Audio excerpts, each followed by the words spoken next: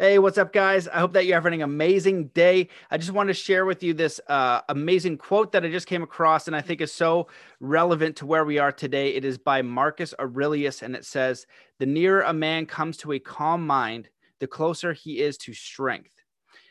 Now, if you don't know anything about Marcus Aurelius, he was a Roman emperor and he was also a Stoic philosopher. And if you don't know anything about Stoicism, I really love Stoicism and I invite you to check it out. He wrote a book, or I think it's a Meditations by Marcus Aurelius. It's really fantastic. And Stoicism is a philosophy of personal ethics and a methodology for seeking practical wisdom in life. And so this quote is so important because in teaching people about extreme sports and how to master the mental game of sport or high performance and everything like that, flow state, all of that, it really comes down to stress and moving out of stress. And so a calm mind is a key to that. So if you're about to go do a trick or perform some sort of activity and you're in high stress, you are not going to perform well. You're going to be basically in high stress, which makes you on edge. Your memories can be effective. You're going to be tense. You're way more likely to make mistakes, and you're not really in control of your body.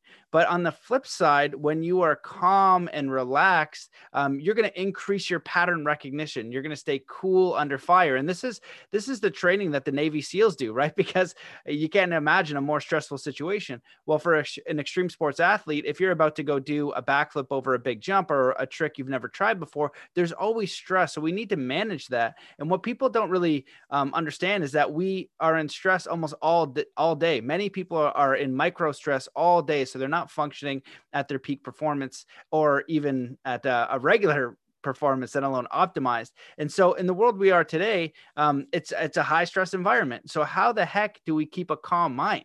With all of the stuff that's going on, I've been, doing different things to try to keep a calm mind as well. But I just wanted to give a few tools for tools and strategies for trying to remain calm under pressure. So the first thing is a clean diet. It makes, a lot of people will tell you that, but the better your diet is, you're eating clean food, clean water, that's really going to help. It's a very simple thing. Also sleep.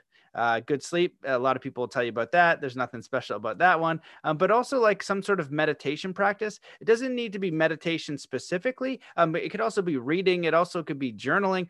Could be yoga, something for your body. And then you want to go a little step further and make sure that you're in good physical health. The more you are in shape, the better you're going to be able to handle stress, handle the load of the world. And that's what we really want to be able to do here is we want to maintain a clear mind as things get more stressful. So exactly as they would train as Navy SEALs or in the Army, stress is going to go up. When you go to battle goes up. And maybe in this world today, we're going to have an increase in stress, right? So we need to learn how to cultivate a strong mind. Now, the thing is, this needs to happen through training. I say flow state is earned.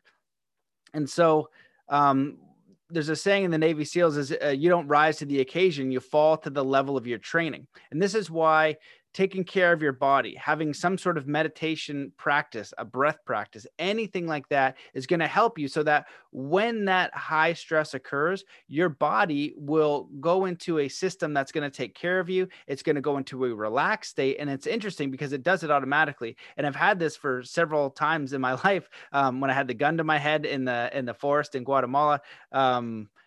I didn't choose my reactions. My body just kind of took over and it did it in a positive way. It wasn't stress. There was no stress. I don't know what happened there. And I can only say that it must have been from training martial arts and doing all these other things. It could have been a spiritual thing. I don't know. But it makes sense if you think about all the teachings that they have out there from Stephen Kotler and flow state and what happens with the neurology of the mind. For me, it's kind of simple that if I'm afraid, I'm going to be nervous and scared and tense, and I'm going to make mistakes. And so when I'm training an athlete to do a trick that they're afraid to do, we got to make sure that fear is diminished. If it's above 50, don't try it. You need to be 60 is at the minimum, more like 80% confident you're going to land it, and you need to go up and you need to do it relaxed because it's a high risk scenario. And so you can actually train that.